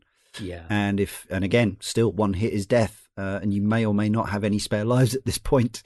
So if you're not using save states, I imagine it's extremely sweaty palm moments. But You can do 2 damage with the ninpo that you get to take into the screen. I guess do you get 2 if you've done a continue, so you can take 4 damage off that way. But we haven't spoken about this, have we? And it's one of the concessions that the arcade game does give you in terms of difficulty is that you can end up with 3 nimpos I think if you use more than 3 credits on a particular stage. And it also reduces the life of the bosses as well. So you get to the point where you can actually just you can just nimpo your way through the boss. 3/4 of the health, and then just hit the nimpo, like just to really kind of easily grab it off. Yeah, that was exactly the strategy that I took. I thought that was basically just common knowledge and not denigrate your intelligence there, Leon. But that's exactly what I thought. Didn't know. But those nimpos are really nice looking. They remind another Altered Beast reference. You know, the kind of like profile shot of our ninja dude coming up and uttering something completely inaudible before magic comes about. You know. Yeah. It's one of those things, isn't that? And you know, when we look back now, with 2023 and we're playing this game, it's hard to be impressed by anything like that. But I imagine in 1989, that close up of the ninja's face with the sample speech would have been really impressive. Incredibly so. Yeah. I did want to. I wanted to impress that point as well because obviously it's not going to raise any young folks' needles at this point, but rest assured that any kind of screen filling graphic like that with special effects and speech samples and just seeing, because we were so used to seeing everything up to this point like being represented by pretty tiny little sprites. So even the main sprites in the game and the dog would have looked pretty darn impressive at this point. In fact, I seem to remember some people sort of saying actually the kind of the action in Shadow Dancer is a bit zoomed in, if anything. Yep. Like in that there's a lack of lateral visibility, and of course it's a game where you have to kind of sometimes basically take almost a leap of faith up or down into the screen. There's these levels where, and even some of the levels kind of take you the other way from right to left at various points. And so not being able to see much of what's around you is another thing to get tense about, even if the game doesn't usually punish you for it. But certainly the visuals, the attract sequence as well, it's really cool stuff, the full screen graphics of this dog and stuff. Yeah. So it was a huge problem. I know we've segued a little bit, but it was a huge problem when they ported it, particularly to the micros. Yeah, of course. Because they tried to retain, the large sprites, which are such a hallmark of the arcade game. Yeah. But what happens, of course, when they did that is that they just can't move. Yeah. And particularly, I had a go at the Commodore 64 version, which actually doesn't even bother with the large sprites, the tiny sprites. Right. But crikey, I mean, if you think Joe or Hayate is slow in the arcade version and the Mega Drive version, on the C64 port, it's like he's out on a Sunday evening for a walk with his dog. He barely moves across the screen. Just so cool. It's quite funny. Yeah. No, that was often the case, as always, with these games. If you head onto YouTube, listener, and have that curiosity, there are multiple version comparisons so you can see the pitfalls and perils of converting powerful arcade machines of the time onto little teeny 8-bit micros and things like that. We must mention the bonus stages. So the bonus stage, in talking about giant things on the screen, we mentioned from Shinobi, the first game, that the ninja who beat your bonus stage, ended it, was pretty impressive and a little bit scary in the first game. This game, these games, they've both taken a very different solution to the bonus stage, but almost opposite, but the same, in that one you're shooting up and one you're jumping down and shooting down. So the arcade one, and this is the only way in which you can earn extra lives in the arcade machine, I think. Yeah, you don't get it for points. Yeah, so this is it. Your only option to earn extra lives, 1-ups, there's no collectibles, no points, nothing like that, is to complete bonus stages. Now, the hitbox on your shuriken that you fire up the screen is pretty big, so you can actually hit pretty much anything that's on the top. You've got the tower, and there's 3 layers of ninjas jumping down towards you. You can hit pretty much anything on the top 2 layers without moving. Great. Then they arrive on the layer nearest to you, and suddenly you have to zip left and right to take them out before they complete their animation, which means they're going to stomp on your head I did complete one of these, but that's it. So if I'd been banking on the extra lives, I would have suffered. Did anyone master these, or just drop them altogether? No. Simply put, I mean, I don't want to digress slightly onto the next part, but I think the observation I would make is it did seem achievable, and seem fair. You know, there wasn't a sort of limitation of the sprites, which made it feel like it was going to be insurmountable in the same way it did for the second or Mega Drive bonus stages. But I'm sure we'll come to that when I get there. I got to the point where I could do the first one, the first of the arcade bonus stages, 7 out of 10. Yeah. I would say I would do it and get an extra life. It's a pretty handy thing to be able to do. Well, it's like the main game. It's exactly the same every single time, and you get to the point where because it's after the first stage, and pretty much every time you fire in a credit, you get beyond that. You've seen it so many times that you know exactly which doors are going to come out of at exactly what time.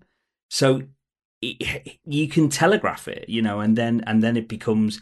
It's still not easy because one false move when they appear down the bottom and it's over. So you've got to be right on it, but. Again, you can learn it. I didn't get to the other bonus stages often enough to go. And I like Ben's comment on the original Shinobi show was that he would go make a brew. Now you haven't got quite enough time to make a brew, but that is definitely the way to approach these bonus stages. So yeah, the Mega Drive one is you leap down from a high building. I don't know. I mean, let's not. We haven't tried to justify any of this. This is particularly daft. And at the same time, so it's kind of like a reverse vertically scrolling shoot 'em up. There's actually a game I used to have on the Atari 8-bit called Caverns of Ereban, where you started by flying from the top of the screen down to the bottom and then flying back up, and it reminded me of that a bit. The only thing is here, it felt to me like the hitboxes were too small on these ones. Yep. So it's like I could hammer the shuriken button or even use an auto fire, and it would still just miss multiple ninjas. I think I got one again, probably one all clear on this. If you get 50 ninjas, you get 3 extra lives in the Mega Drive version. You can get 2 for 49, 1 for 48. If you want bonus points, which is what you'll generally get, 1 to 47 ninjas. But there's a little cheat, which I didn't know about either until you mentioned this, Chris.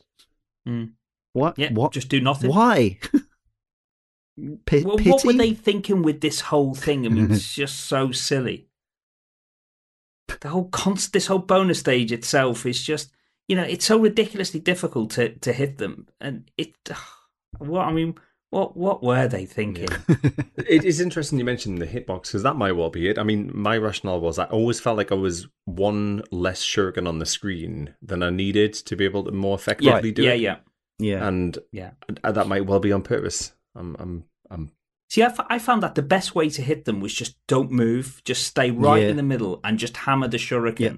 But I could never take, I think the most was probably a 45. And that just felt pure luck. It wasn't any skill. Yeah, I say, like, when I finished this, you always finish this. But I think, one time I got like mid-40s or whatever, enough for maybe 48, enough for a 1-up or something like that. But fortunately, the game is actually not overall ungenerous with the 1-ups, I wouldn't have said. No.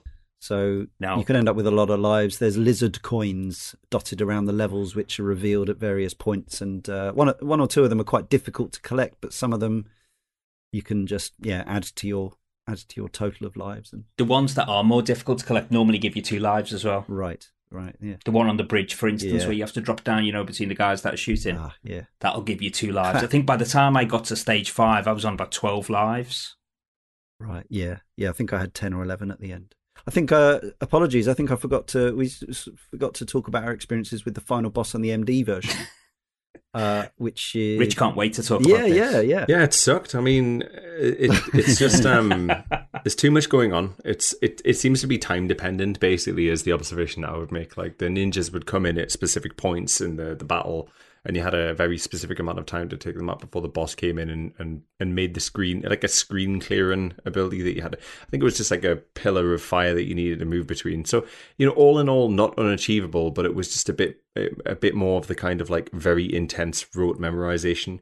You needed to essentially knock the enemies into the center of the room, because if they went out of the bounds, then they would sausage roll through. So it was very difficult to kind of anticipate what was coming next. And of course, it was the enemies that also do damage when they're jumping on top of you. So not being able to kind of duck an attack felt like very problematic to me in that area. But the one thing I would say is it's not like the final boss itself is a massive sponge of hit points. It's fairly reasonable when you know what you're doing. He's got 6, I think, hasn't he, on level 1? But a bit of a blight in an otherwise kind of fairly kind of, I wouldn't say easy, but manageable selection of bosses in the rest of the game. Yeah, standard final boss fare for the era, but the problem that I had with it, I think, principally was, and I could be wrong about this, but the black ninjas that spawn when you're fighting him, they do that. You've just mentioned that roll attack they do, Rich. Yeah. You don't fight many of those black ninjas throughout. In fact, I think the only time you do is on that final room of the gauntlet that leads to the final boss. Do they ever do that roll attack? No, I think that's just for your final boss benefits. I mean, you can just jump over it and they just roll off screen. They're gone. But again, you have to know exactly which ninjas are going to do that roll attack, in which direction, and exactly when to jump, all the while dodging his blooming things that fall, the fire that... It's really, really difficult. And every time you jump in, there's time that you're not killing, which is a problem, I think, in that. I mean, exactly. Maybe it is manageable to essentially crowd control the enemies, but the way that I had to do it was basically nuke them as quickly as possible and try and get rid of them in preparation for the boss opening up his helmet and doing some damage. There's one, or there might be two. Just next to one of the pillars is a place where you can stand where you're guaranteed to be safe from the things that are falling from wherever they're falling from. And I found that the secret is to making sure that you'd got rid of enough of the ninjas that you could get yourself into that little safe spot, and then you have enough time to hit him twice. And then there's one, because they keep cycling round. Every time he closes his helmet, the ninjas will come back again. I think there's one point when you end up spawning about 6 black ninjas at once. Yep. And that's when I had to use the Nimpo. And thankfully, I managed to do that while he had his helmet open, and that killed him. And it was a case of, I've rolled the credits, take a photograph. I'm probably never going to do that again. Yeah, I mean, I think if there is, obviously we've sort of alluded to multiple aspects of the design philosophy to both of these games that are called Shadow Dancer. But if there's one kind of key tenet that prevails, I suppose it is the finding us a relatively small hitbox in a relatively small timing window. That's kind of that's boiling it right down. And yes, your lesson for this on this particular Cane and Rinse podcast listener is old games had really hard, mean bosses. Yes, they did. Yeah, and some new games as well. Also learned from watching proper players of this game, good players, is that if you want to be really good at Shadow Dancer, because and you're not finding it challenging enough already, if you want to do a score attack, the only real way to do it well, to try and challenge those world record leaderboards, is to melee attack everybody. Yeah. Get up close and slice them, because your shurikens, of which you do have an infinite, unlimited number, are almost considered to be like a lesser way of dealing with enemies. But frankly, I'm quite happy to be dirty and slice them down from afar. That said, the melee attack, as with the game's predecessor, does come in handy in certain situations. And in the Mega Drive version, of course, in the options, you can turn on no shuriken modes, That's right. which stops you from firing a shuriken by mistake. Which, no, don't get me wrong, I've never tried the arcade game without trying to fire shurikens, but it did strike me that if you were going for a melee-only run, how annoying would it be? You get to the end and you just inadvertently, you're just not close enough, and you fired a shuriken. And that reminds me, because somebody, after our Shinobi podcast, somebody pointed out to me that the Switch Sega Ages version of Shinobi does allow you to do exactly the same thing. So that's where they got that cool. origin, that option from. Its origins in Mega Drive Shadow Dancer. It does make sense. Yeah, so if you want to, I think there's 3 difficulty settings on Secret of Shinobi, aren't there? Shadow Dancer. Yeah. So I don't know exactly what do you know what is it enemy damage, or does it alter the layouts of the levels or the enemies in any way, or is it, it's hard to, how do they make this game harder? So it's quite considerable on the Mega Drive version. They're considerable differences. So there's just more enemies. Wow. And there's just more enemies on screen. The enemies all behave, the existing enemies all behave in the same way, but there are just more of them. Goodness me. Yeah. But I mean, it's funny you say that. I mean, level 3 and Shuriken's off has been the ultimate challenge. Yeah. But I actually found the Mega Drive version, leaving aside the final boss, I actually found the Mega Drive version, if anything, a little bit too easy. Because it's not a long game. No. And again, you're thinking of, you've gone and spent your £40 on a brand new Mega Drive cart in 1991. Absolutely. It's not a terribly difficult game until you get to that final boss, which is really difficult. The only thing the difficulties do to the bosses is they increase the number of hit points. So on level 3, the final boss has 10. Right, but you've learnt it by then, so it's just a matter of doing what you do for longer and staying alive longer. Yeah, I think level 2 is the sweet spot in terms of the overall levels. I think level 2 makes the Mega Drive levels really enjoyable. There's just enough challenge, still doable, but you will definitely lose lives throughout. I think that is the for me anyway. It's the sweet spot in terms of challenge. I'll go back and 1cc that after the show. No problem. Of course you will. No problem. Shuriken's off. So there were some home micro conversions, as was so often the case, developed published by US Gold, developed by a team called Images, who possibly went on to become one of the various development teams called Climax. Yeah, I'm not certain about that, but I did see that maybe some links, and I think Climax were the British Climax, I think, or Western Climax rather than the Japanese one. I think they were responsible for Silent Hill Origins on the PSP, which we covered some time ago. So there may be some DNA in there, but I'm not certain. They released it for Amiga ST, Amstrad CPC, C64, and ZX Spectrum, the big 16 and 8-bit home computers of the time. And the reviews weren't horrific at all. US Gold had an extraordinarily patchy record, to be kind, with their home arcade game conversions.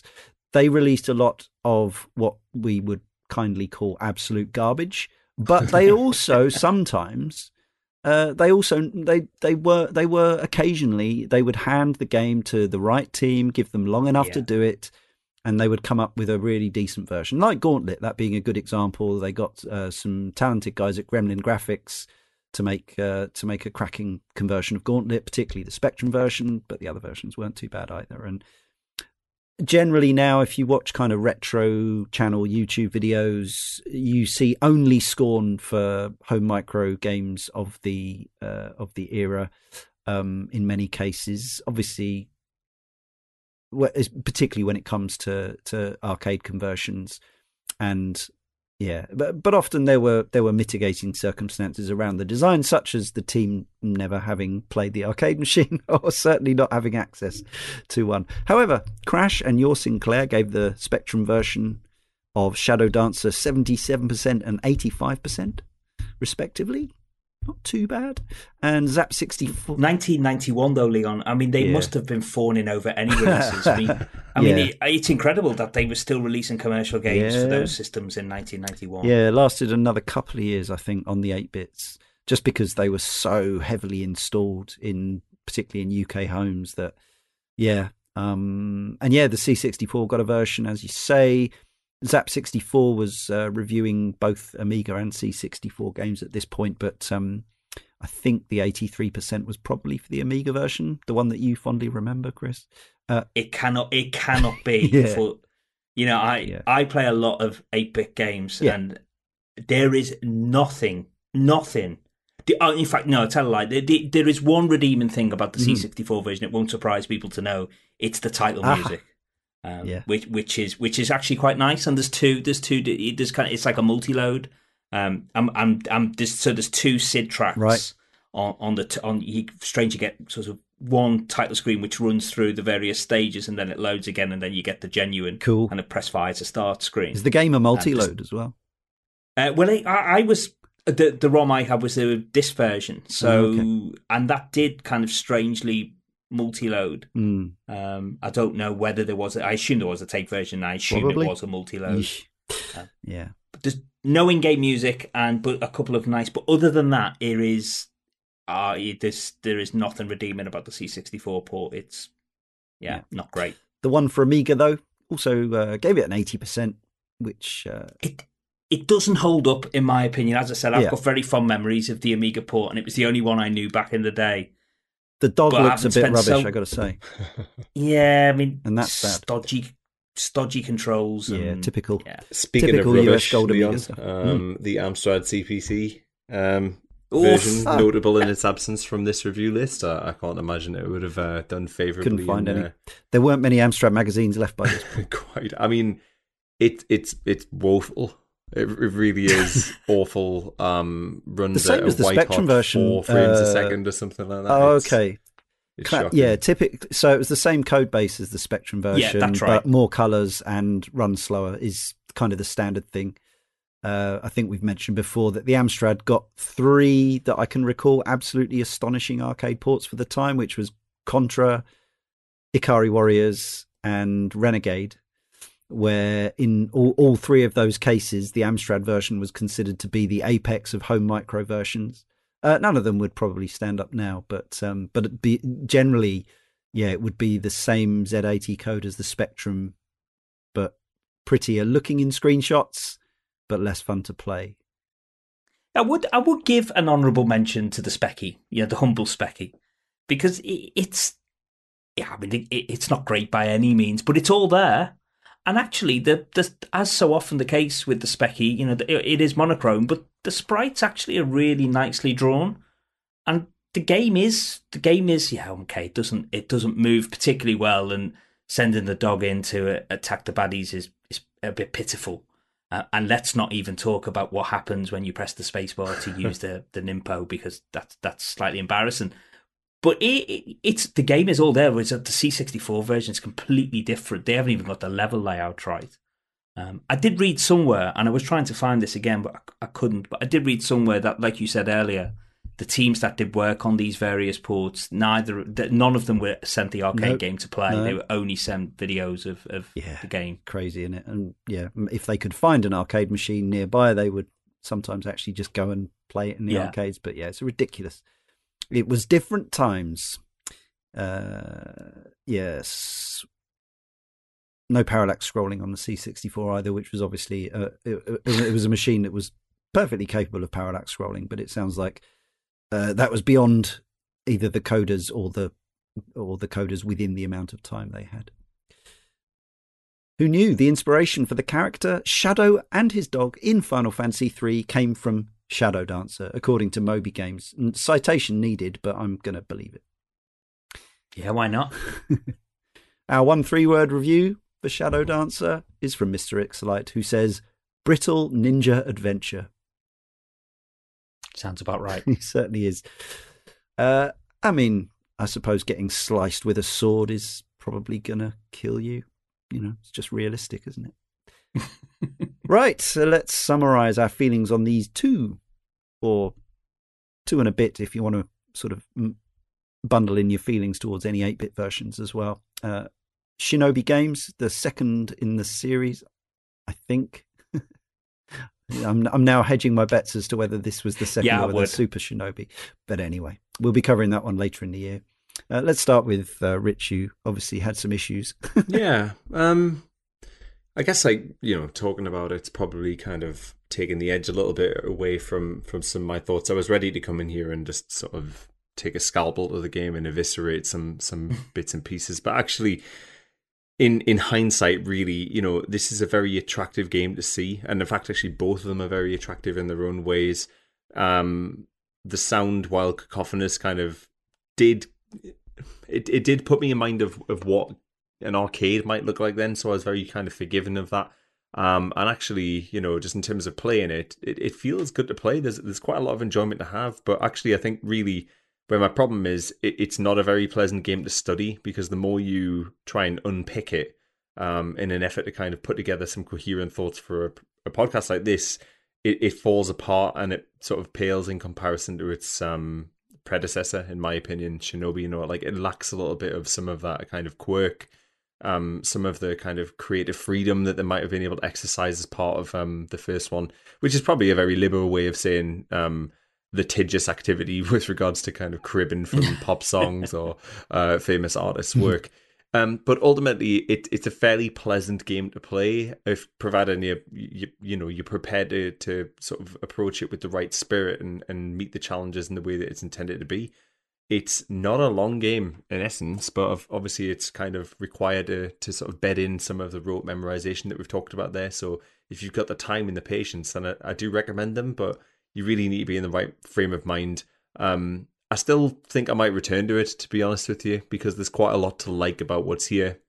I know that there's definitely room for improvement for me to kind of get better at this game than what I have been. But I don't know, like it was quite an unpleasant experience trying to prepare for this podcast, and I can't really hide from that. So yeah, recommend, but with a lot of caveats. I think that's where I land. Fair enough. Yeah, I have a slightly weird overall feeling towards Shadow Dancer, in that, as listeners will know, regular listeners, that I adore a lot of old video games, arcade games from the era, and Shadow Dancer is one that I've never had a huge amount of kind of personal affection for. It's one I only ever dabbled with briefly, never pursued the Mega Drive version, have had access to that version on various compilations over the years and barely touched it, which is interesting in itself. There's something that just, I bounced off of it for whatever reason, never playing more than a few moments. Maybe it was just the one-hit kills after playing Revenge of Shinobi and getting a life bar. Obviously, the limitation on your powers in that one by default is that you have limited shuriken, whereas in this one you have unlimited, and that obviously makes a difference. I like dogs, and I thought the dog was cool, but not as cool in practice as in concept, for the most part. Although, yes, absolutely essential to, as Chris says, sort of solve the puzzles of various levels. I still like the fundamental feel of Shinobi and these types of games, whether it be Rolling Thunder or eSWAT, that kind of leaping up from one level of the screen to another and jumping behind fences and all that kind of stuff. This almost semi-pseudo 2.5D stuff that these games do, and the verticality that they can add with scaling giant bridges and things like that, and that kind of cheesy 80s march through a kind of nonsensical scenario of ninjas diffusing bombs against terrorists and various multicolored enemies and things like that. But yeah, the bosses generally would take a lot of learning, more time than I would be kind of prepared to give them in this day and age, when there are games that perhaps have a more accessible approach to difficulty and things like that. But overall, yeah, the actual moment to moment, especially the first few levels of both games, I find perfectly pleasant and fun. Talking about, you were saying about kind of the boredom of replaying level one over and over again.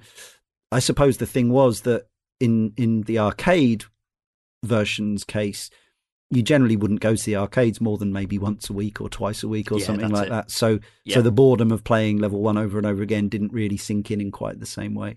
And as I say, with the arcade machine in mind, obviously you can play it on MAME or another emulator, but actually it's other than the Astro City Mini, which is not cheap, there's no kind of official way to play it in the modern era, unlike the Mega Drive version, which is, I think overall a more accessible game, a more challenging game in the sense that it's not harder, but it is still tough, but it will ask that you finish it, you'll want to see what the next level has in store and things like that, and then probably give up at the final boss. But anyway, yeah, it's not like it's not a strong don't recommend or a strong recommend. It's just this is another cool game that I'm glad we gave some coverage to.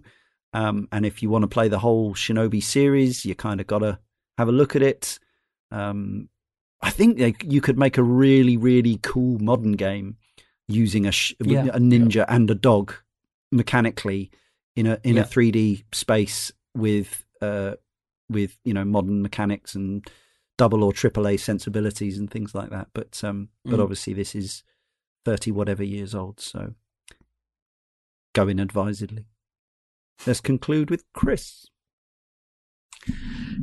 So I often think, why do we still play 35-year-old arcade games? And I always think there's probably one of three reasons. One is that they genuinely do hold up as really great games, which some of them do. Another is that you were there at the time and you've got some nostalgia for them. And probably the third is that you're interested in how video games have evolved, or you're interested in how a series have evolved. And I think you can probably exclude the first one. Definitely exclude the first one for Shadow Dancer. You're probably going to come at it from one of the other two. It's a difficult game, I think, to really fall for in this day and age. There's still a lot of fun to be had, particularly in those first two stages. But what I would say to anybody who's coming at Shadow Dancer cold is do persevere, because I think this is the arcade game. Do persevere, because I think there is a really good fun to be had. But please don't do what we've done in just doing whatever it takes to see it through to the end. I mean, we're here for you, and this issue is here for you for that. But I would say when you get to the point where you've hit the wall and you feel like you just can't go any further, probably put it down at that point and walk away from it. Because had I done that, I would have walked away from Shadow Dancer, the arcade game, thinking that was really good fun. That was good. I really enjoyed it. I was, I thought the dog mechanic was really cool. It was essential for me to solve the puzzles. And as I said earlier, it's what elevates Shadow Dancer for me over the original Shinobi, despite the fact that I agree with what Rich said in that the original Shinobi definitely has a charm, which is probably lacking from this. So that's what I would say in the arcade game is give it a go. I mean, I still think there's a game there that's worth seeing. It probably isn't seminal. Well, it definitely isn't seminal because it doesn't do all that much different to what the original did. But you get to that difficulty spike, drop it there and walk away from it. Don't power through. It really isn't worth it. The Mega Drive version, I actually think really does hold up as a solid game today. I think it's more enjoyable overall. I think some of the set piece levels later on are really cool. Okay, maybe the lights off in the cave doesn't quite work. Maybe wouldn't have worked back in the day. But it's memorable, and I think there's the elevator level is memorable, and I think there's definitely a lot there that I will certainly take away from that and think, yeah, that was really cool. And even though the Revenge of Shinobi came out on the Mega Drive earlier, it's really whet my appetite for playing more console Shinobi, which is a good job because there's no other arcade games in the series. Yeah. The only thing, and what I would say on the Mega Drive version as well, is despite the horrible difficulty spike on the final boss, the changeable difficulty in the three difficulties definitely gives it longevity as well. And I think I got to the final boss a couple of times on level 2, and I think with a bit more perseverance, I could have done it. And because you can get through those earlier stages much quicker with plenty of lives intact, the boredom just didn't set in the same way for me. So for me, the Mega Drive version absolutely, I think, still stands up with other Mega Drive games of the time, and I would recommend it. The arcade game is a bit more of a difficult sell. But I think if you've got access to the Astro City Mini, or you do fancy firing it up on MAME, it's definitely worth a look. Brilliant.